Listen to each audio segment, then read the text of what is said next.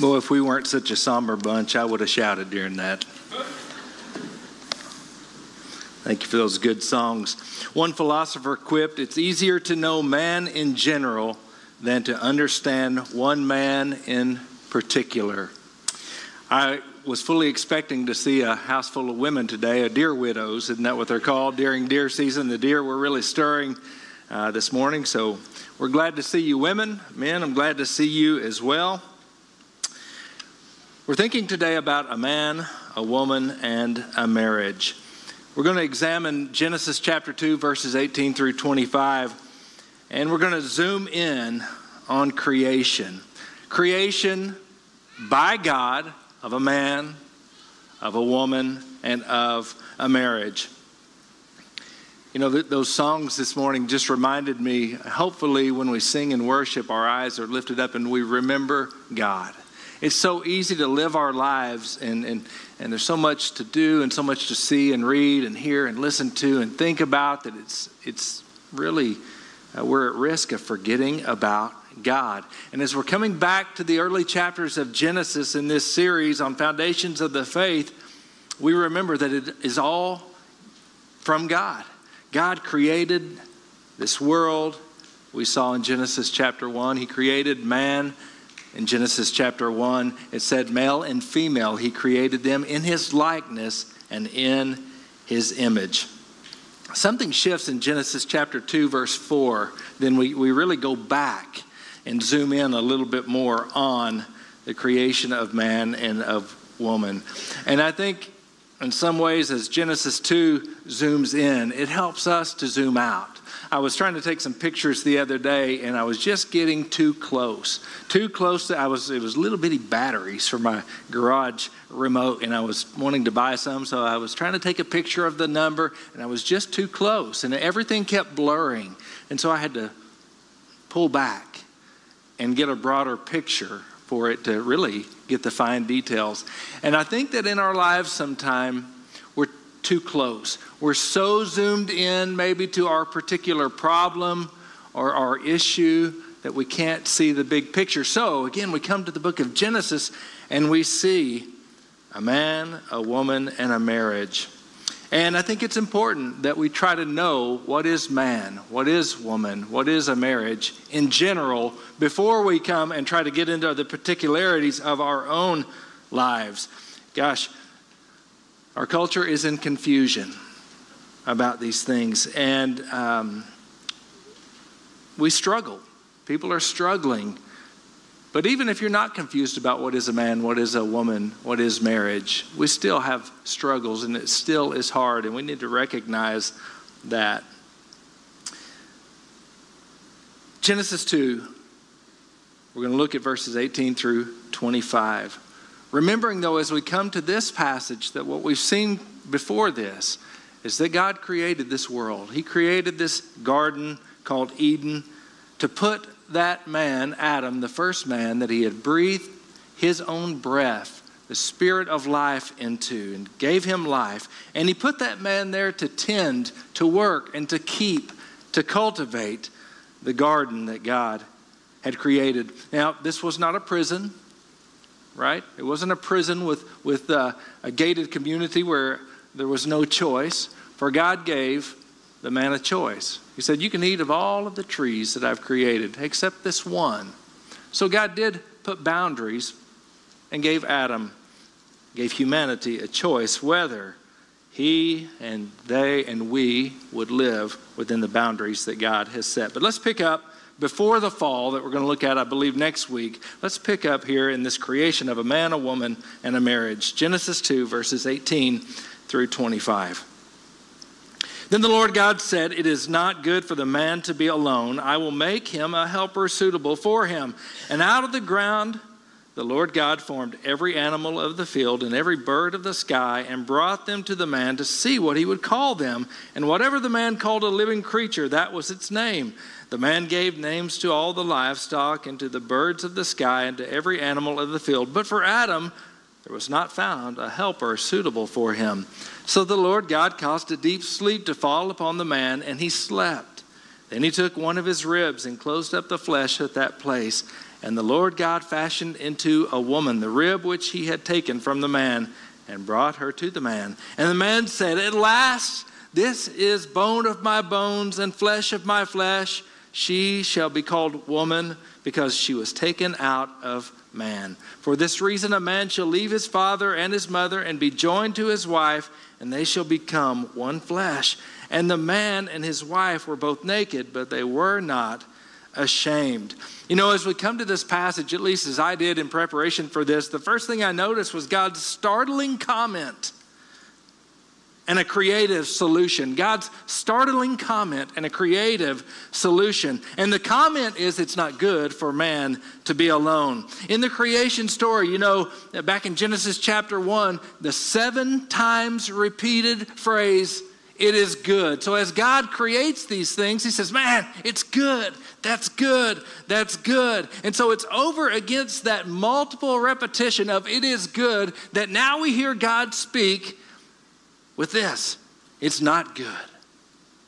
It's not good. So as he looks at Adam, this man who is without his helpmeet, without a companion, he said, it's not good for the man to be alone. And it's a bit startling when we hear God say of his infant creation, if you will, that something's out of whack. Something is missing. But God doesn't just dwell on the problem. He sets about to remedy the problem. You know, I was just thinking about that little side road. How often we focus on problems without offering much of a solution. We critique, but we don't get to work and do anything about it. But God sets to remedy the problem. It's not good for man to be alone. He needs a suitable helper, a companion in life and in this work. And so God now parades before Adam all of the different creatures, the animal kingdom, if you will, and says, Adam, look it over. And it's almost pregnant with a little bit of innuendo that hey, is there a companion among the animals that might be suitable for you, Adam? And so the animals begin to come by and Adam names them. Whatever he called them, that was their name. But among the animals, there was no suitable companion. I'm sorry for those of you who love your little Fifi and Fido. They are a great companion, but they're not what God had in mind here. No horses, no cows, no goats, no dogs would be the suitable companion that God has in mind.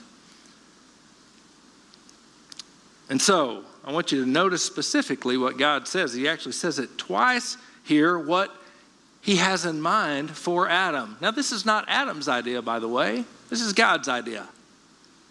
Notice what God is looking for this man that he has created, a helper corresponding to him. A helper corresponding to him. It's found in verses 18 and 20, and we're going to come back to this phrase here in just a moment, but that's what he's looking for. And among the animal kingdom, there was no helper suitable for him. And so what does God do? He puts Adam under anesthesia. He puts him to sleep. And I couldn't help but chuckle about this just a little bit. Like, why didn't he leave Adam awake to be a part of the process? And don't watch this movie, but I thought back to my teenage years, a movie called Weird Science, where a group of boys use their computer to design the perfect mate, right? And I just thought about God going, Adam, I don't need your input on this, so you're out. He gives him some anesthesia. He puts him to sleep in order to create this suitable helper, this companion that he has in mind. And out of his side, it says from one of his ribs, that can be translated out of his side. And all kinds of people make all kinds of things about that, but I don't know. It came out of his side. God takes this piece, maybe it's a rib, maybe, it's an organ, whatever it is. And he closes up, takes some of the flesh, but he closes up that wound. And from this, God built or fashioned. Different word than what happened with Adam. Adam was made out of the dust. But the woman is made by God, fashioned or built from this portion that has been taken out of Adam. The word built. or fashioned. One writer said this word, this idea in Hebrew hints at stability, durability, and exquisite beauty. That's what God is making here, this woman for the man. Not man's idea, but God's idea, God's design for humanity, folks. A man, a woman, and that's what it takes to make a marriage. Not only that, but it takes a man and a woman to make a marriage. And so, God has made them both in different ways, differently. But there is a sameness. Two distinct sexes, male and female, purposefully, beautifully, wonderfully made. Fearfully and wonderfully made by God. And you know, preaching on this, I mean, my mind has just been going all over the place this week because there is so much that could be said. I could do a lot of shouting, stomping, and ranting and pushing back against, and certainly I think that we need to think hard about these things. But the Bible just puts it right there. A man and a woman, the core components of a marriage. So let's think about those things a little more in depth this morning. First, when we think about a man and a woman, a husband and a wife, a man, a woman, and a marriage, that one of the things that stands out to me is God has in mind in putting these two opposite sexes together, collaboration. God has in mind collaboration, co-laborers, if you will. No suitable helper was found for Adam. So the idea is that God has given Adam, the man, things to do. And he needs help. He needs help in the work, a companion in what God has given him to do. Now, I think I preached on this. Maybe it was back in Mother's Day. I can't remember, so I'm not going to go over that ground again much. But to say a lot of ladies, chafe a little bit when you hear the word helper. Am I right? Be honest. Huh? Helper? I ain't his helper. He's my helper. Right? I mean, there's a little bit of that. Don't lie. You know it's there. We go, that's it. Because we hear that maybe as a little bit of a demeaning term. A wife as a helper. Pat on the head, right? We're struggling with that just a little bit. Well, that's the word, helper, azar. It's actually interesting, that noun right here is actually masculine, not feminine. Say what? Masculine, not feminine. The word azar most often in the Old Testament is actually used of God. It is the help that God only can give when a man is in trouble. And so God is the azar. He is the help. And so one of the things I think as we're doing interpretation here, we should say this, that the woman is the help that God gives that he needs. It's God's idea. It is God's help for the man. So women, you don't have to get too upset. You're like, oh yeah, now that's better. I'm like, God is sent to help you, boy. Right? So it's a little better. It's a little better. We're hearing that. So don't chafe. Don't get too upset. But I think what we should think about is collaboration, working together. Working together in the garden to tend and to keep and to cultivate. Working together in the work of raising a family.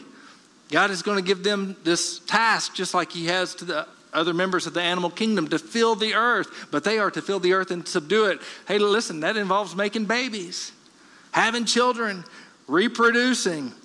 And again, we're prone in our world today to want to separate marriage and sex from having babies. But, it all goes together. And so here is this work, and they're going to do it together. Co-laborers. I read a really good article this week that drove some important points home that I think are worth thinking about also.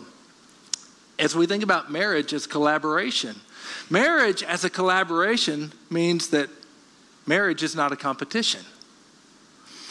When we first get married, I don't know about y'all, but I know for us, I told my wife I wasn't going to talk about us today. But this is the one marriage I've had. And so you just have to say, man, there was a little bit of, when you come together and the two become one, there's a little bit about, who's going to drive this ship? Who's going to steer this ship? And if we're not careful, it becomes me pitted against you. I'm going to be over you. I'm going to be the one that says, I'm going to be the one that dictates where we live and what we eat and what flavor of laundry detergent, and who's going to pick what we watch at 7 o'clock at night, who's going to get the remote, and who's going to say how we spend our money, and all of these things. Listen, because if you're married, or been married, this is true. Sometimes it's a competition to see who can be in charge, instead of saying, this isn't a competition, it's a co-labor. That we're in this together for a purpose, and we bring different perspectives that are needed. We have to work together in this thing. It's not about who can get their way all the time, or even most of the time. The great phrase I saw in this article that I read applied to marriage. He says this, everybody's wondering about pronouns these days, right? What pronouns to use. Here's a little advice he gives about pronouns. He said, in marriage, we need less me and more we. Less me, singular, and more we, plural. We're in this thing together. And I thought that was great. None of y'all are writing that down. You should write that down. Less me, more we. And he quoted in this article some very interesting things. They did some studies, and they showed that married couples, that don't keep separate bank accounts, but they pool their money together, actually report a higher level of happiness in marriage. That's one of the frequent questions I get from newlyweds or folks that are engaged is, are we supposed to put our money together, or do we keep my account and his account? And I said, no, it's y'all's account. And then you just keep your secret stash under the bed, right? Don't act like you don't have a slush fund, okay? But and sometimes we it's a little bit of a process to get there. But I know, one of the things that helped, at least in our marriage, to develop this notion and this practice of co-laboring was we decided, we need to put all this together, and it's not you pay. Because the way it was working when I first got married was, Whitney, you pay all the bills out of your account, and I'll have all the fun out of my account. I mean, that's a very good division, right? Here we go. I'm in trouble. All right. So let's get out of here. Co-laboring. Here's another one. Less me, more we. In this study, they actually found, and I don't know how you measure this, right? But in marital fights, when a person avoids using the words I and you and focuses on we, what we did, what we need to do, actually there was a marked decrease in blood pressure, anxiety, and angst among those who didn't say a lot of you, me, but we. Actually, things were better. And I'm wondering, who's the person that wears the monitor for that study, right? And I know some of y'all are like, I've never had a marital fight. Yeah, sure. We, collaboration, co-laboring. And again, there is a division of duties, and I know we're all going our separate ways. Our spouses, probably, maybe your spouse has a set of duties and job, and you do, and you're busy. And there's things that, you're out doing independently, and it's so easy to basically divide ourselves as a family, as husband and wife, into two camps. Two camps, two careers, two things we're doing. And I think that's a very dangerous thing. Now, it's okay, I think, to have those things, but we really need to foster and promote this idea of we together as husband and wife. Though we may, from 8 to 5 or whatever, we have to go to different places, what we are doing here is we're building a life together. We're building a home. We share a vocation, that is a calling, together. We share life together. We're doing it together. One of the big mistakes that I think we make in life as a husband and wife is we don't have things that we do together. We don't have shared hobbies. We like totally different things, and so we're always going about our way. And again, some of that's natural, but I think it forces us to say, what are we doing together? Where are we making time? How are we viewing the next 5 years of our life? Is it you're doing this and I'm doing that? Or is it we are going down this road together? Collaboration is so important in a marriage. And so that's part of the reason God put the man and the woman together, so that they could be co-laborers in the garden. The next thing that I think we have to say out of this, as we're thinking about a suitable helper being found, is that there's complementarity between a man and a woman. That's part of God's design. They're not the same. A man and a woman, complementarity. What the man was lacking, he needed a helper, a co-laborer that would be suitable to fill in the gaps, to match him up. And it's interesting, that word there, suitable, and the way that it's translated. How many of y'all, if you got your Bible open, your translation said a suitable helper? That's the translation, suitable. Okay? So there are some other ways that can be translated. One of them, interestingly, if you do a word search on that, a word study, is it can actually be translated opposite. A helper that is opposite of him. But the idea there is that there is a sameness of type and kind, right? She's human, she comes out of his flesh, but she's opposite. So where he is low, maybe she is high. Where he tends to be deficient, she is proficient. It's almost like a lock and key coming together. So where there is a void here, there is strength here. There is complementarity. Well, and we struggle over the idea of roles in marriage and the church and Christians. We try to get this right and figure out how it works in practice.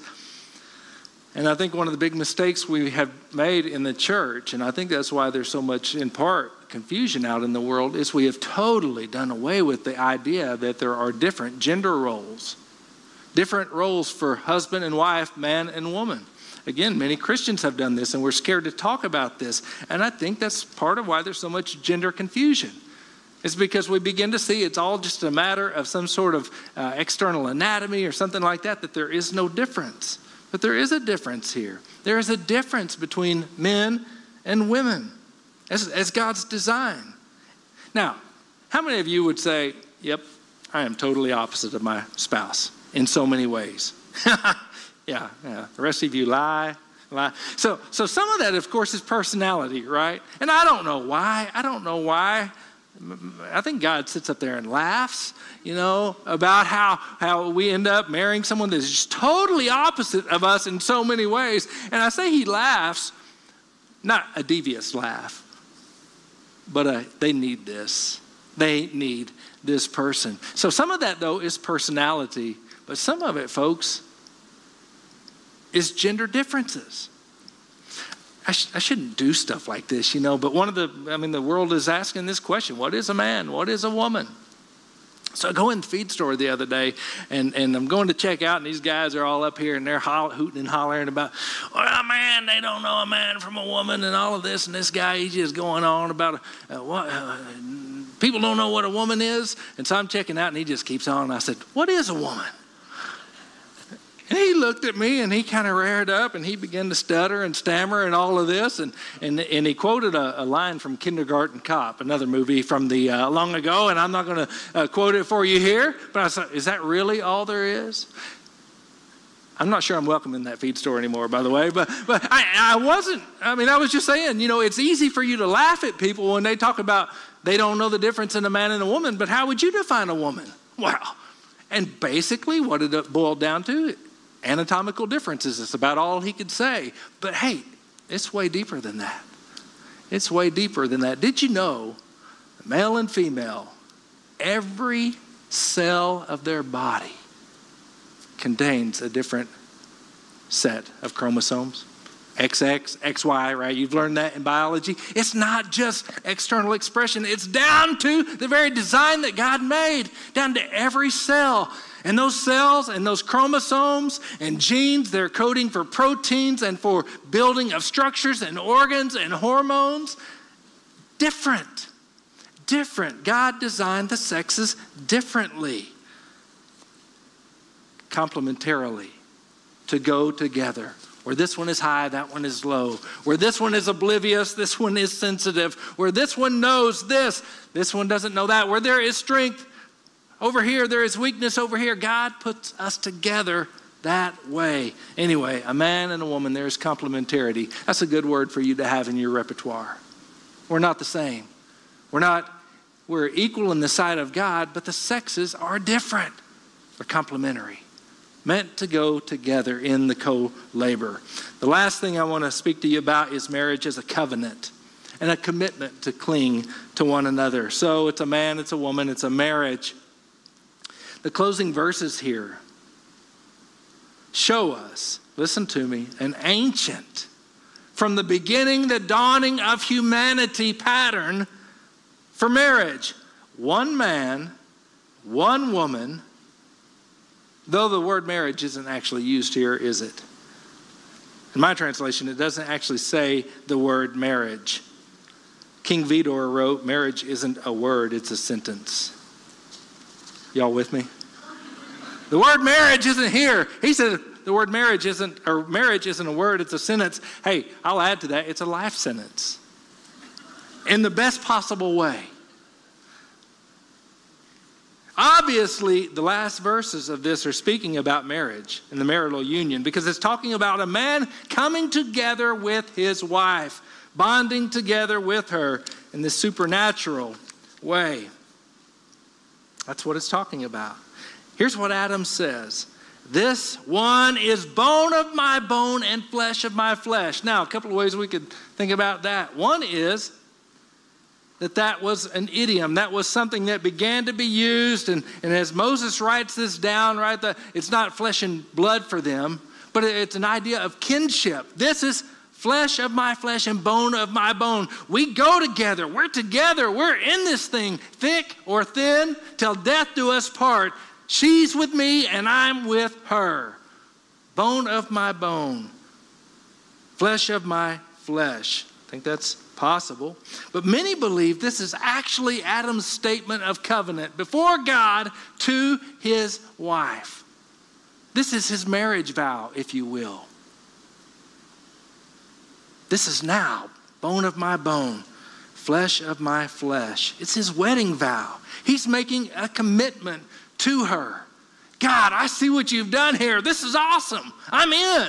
I'm all in. Bone of my bone, flesh of my flesh. And then there is the little footnote there that becomes verses 24 and 5. So we're getting this account of what God has done. And then it adds, for this reason, for coming together a man with his wife, a man shall leave his father and mother and be joined with his wife, and they shall become one flesh. They're going to cling together. And it's a beautiful thing. Before sin enters the picture, and the man and his wife were both naked, and they were not ashamed. Passion and permanence. A man shall cling to his wife. That's what one writer said. Clinging speaks of passion and permanence. Hey, not just permanence. It's possible to stay married and live in the same house together, and all passion and love and co-laboring and speaking and friendship and soul care has gone out the window. It's not just permanence. It's passion and permanence. I will cling to her, and she to me. We're not just going to hang around together for a while until it gets hard. Passion and permanence. I want to encourage you to grow with your spouse, age with them, change with them, love them. I wanted to close this with some excerpts out of Gary Thomas's book, Sacred Marriage. Because there are all kinds of caricatures about what marriage should be, and we have these lofty ideas, and some people are totally cynical, wrong-headed ideas about marriage, even among Christians. And I think this was a beautiful account that he tells about a man named Dr. John Barger, who gave his testimony before a group of Christian men. So I want to read some of this to you. I just thought it was really powerful and poignant. Barger says that he was basically this. He was a Christian, but he was a hard-nosed, iron-fisted, hateful husband and father. And basically his marriage was totally fractured. But he gives his testimony about how he went from that being a mean, overbearing tyrant of a husband and father to a man in a loving, sacrificial, I would say, Christ-like marriage and thriving in matrimony. Here's some of what he said. He said, years of dominating my wife and children left them habitually resentful and fearful of me. I had alienated them. I had lost their love. Home was not a pleasant place to be for them or for me. Then a number of events changed things, including the stillborn delivery of one of their children. And in that, his wife had had a placental tear and she was hemorrhaging from complications and very near death. He says at 2 a.m, there in that stark, bright hospital delivery room, I held in my left hand my tiny, lifeless son, and I stared in disbelief at his death. In this moment, he's thinking about all of his life and how he got to this point, and about his wife laying there in that room, and about his other children, and about his lost children. And he said, I realized I had the power to make my family's lives worse by raging about my baby's death, raging about my wife's lack of love for me, or I could make their lives better by learning to love them properly. I had to choose. And he says the choice in that room was clear. As I cradled my lifeless infant, I chose God's grace and the arduous, undramatic, and discouraging path to be a good husband and father. So he goes on to tell how he brought this about with the help of God's grace. Some things that he had to put in place to transform his house and his marriage from one of ugliness to one of beauty. Here's what he said he did. I began holding my tongue. Hey, by the way, this might be a good place to start taking notes. I began holding my tongue. I started admitting my faults and apologizing. I quit defending myself when I felt I had been judged wrongly or harshly. I stopped focusing on my labor and my work and my sorrows. And I opened myself up to my wife. He said, I sought to know Susan and to help bear her sorrows. It took 3 years of patience, of listening and growing to regain my wife's trust. But he says, eventually my wife began to blossom. She began to bloom. Eventually her anger, her cynicism and hardness turned. And we're foolish if we think that we can go on for years and years doing the wrong things and hurting people and not loving people, especially those closest to us, and then one day think that it's all going to change without hard work. What he describes is the hard work and the path and the process that was his. And now listen to this. He said, but it changed. Things had turned. And then tragedy struck. Susan was diagnosed with terminal cancer. And the man said, again, I had a choice what to do with this. He said, I embrace this as the highest opportunity I would ever have to care for and to express my love for my wife in new ways, to show her in the midst of her cancer how much I loved her. And so he did that. And he walked through this cancer journey with his wife, which ended in her death. And what he said was, I look back on my marriage with bittersweetness. Yes, with regret over all of my shortcomings, the wasted years and those kind of things. But he said that bitterness, that regret is always encased or wrapped in the sweetness of the renewal of our marriage. That we did eventually find out what it meant to truly love and to find true, soul-deep companionship.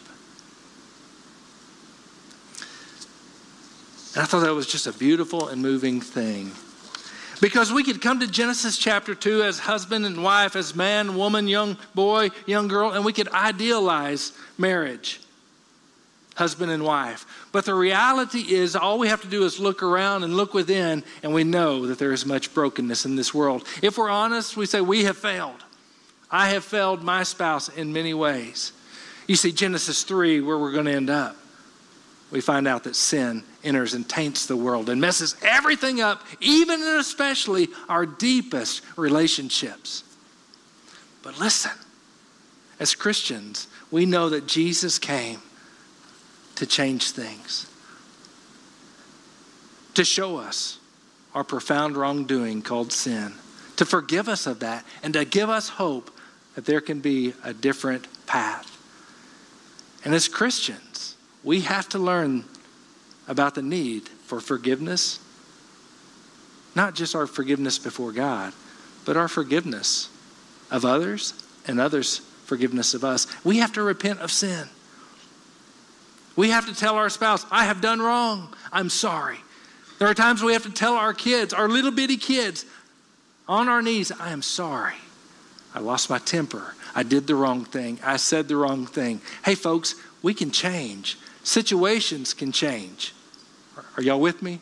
Amen. Things can change. Christians of all people should know the power of forgiveness and change because of what Christ has done for us. And then we need to learn to live that out. To live it out. And today I want to, if you'll indulge me, Mike's going to come. We're going to just enter into a time of invitation. I want to do something a little bit different. I want us to, if you're here today and you're married, whether your spouse is here with you or not, or maybe you're like Dr. Barger and maybe your spouse is gone. And this can just be a time of thanksgiving for the good that you experienced. Whatever it is, here's what I want us to do. I want us to think about, pray about, rejoice in the goodness of God's creation, of a man and of a woman, and of this thing called marriage. And I think it's a great opportunity for you, if your spouse is here, to just put your arm around them, to join hands, to pray for one another, and to pray for your marriage. Maybe you're here today and your spouse is not here. Pray for them. Pray for your marriage. Ask God what you need to change in your life. Here's what we do. We say, here's what's wrong in my marriage because of what they have done to me. You know what? You can't change them, but you can change you with God's help. By God's grace, you can change. You can be the agent of change. Men, you're supposed to lead out in that change. You may be bitter, upset, discouraged, despairing, disappointed. Be the change agent. Ladies, you can do the same thing. You say, man, my husband, maybe he's far from God. He doesn't even speak. We don't have time together. You be the agent of change. Co-laborers. We both have to work at it for things to change. But God is good and he's gracious and he changes things. Would you stand with me today? And I'm going to open up the front. I'm going to ask you, if your spouse is here today, would you just grab them by the hand and come up to the front, come to this altar, or maybe kneel where you're at and pray together that the Lord would renew your marriage today. All right, let's go. Grab a spouse by the hand. Grab your spouse, not just a spouse.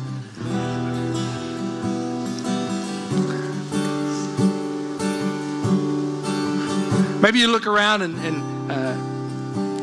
dear lady, you don't have a spouse that's living, or you've never been married.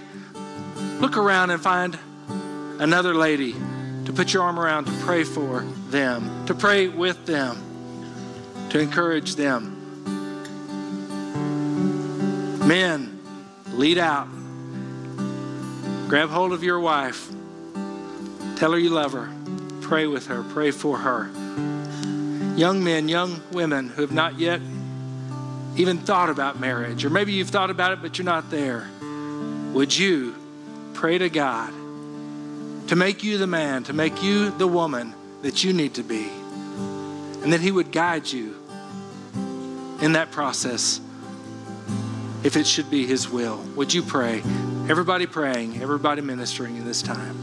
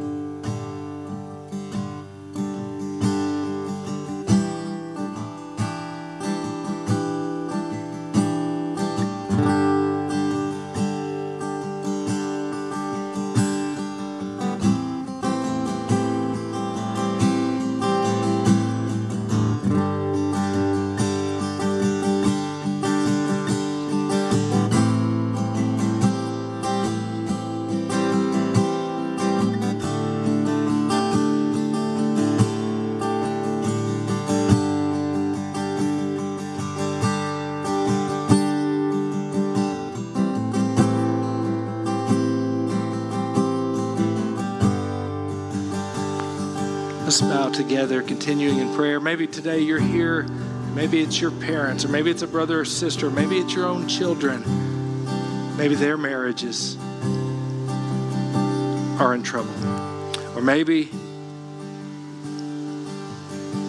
your children are not married. It'd be a great time to pray for a future spouse, if it be the Lord's will for them. Pray that God would preserve and guide and keep. Let's just be praying for that in this time.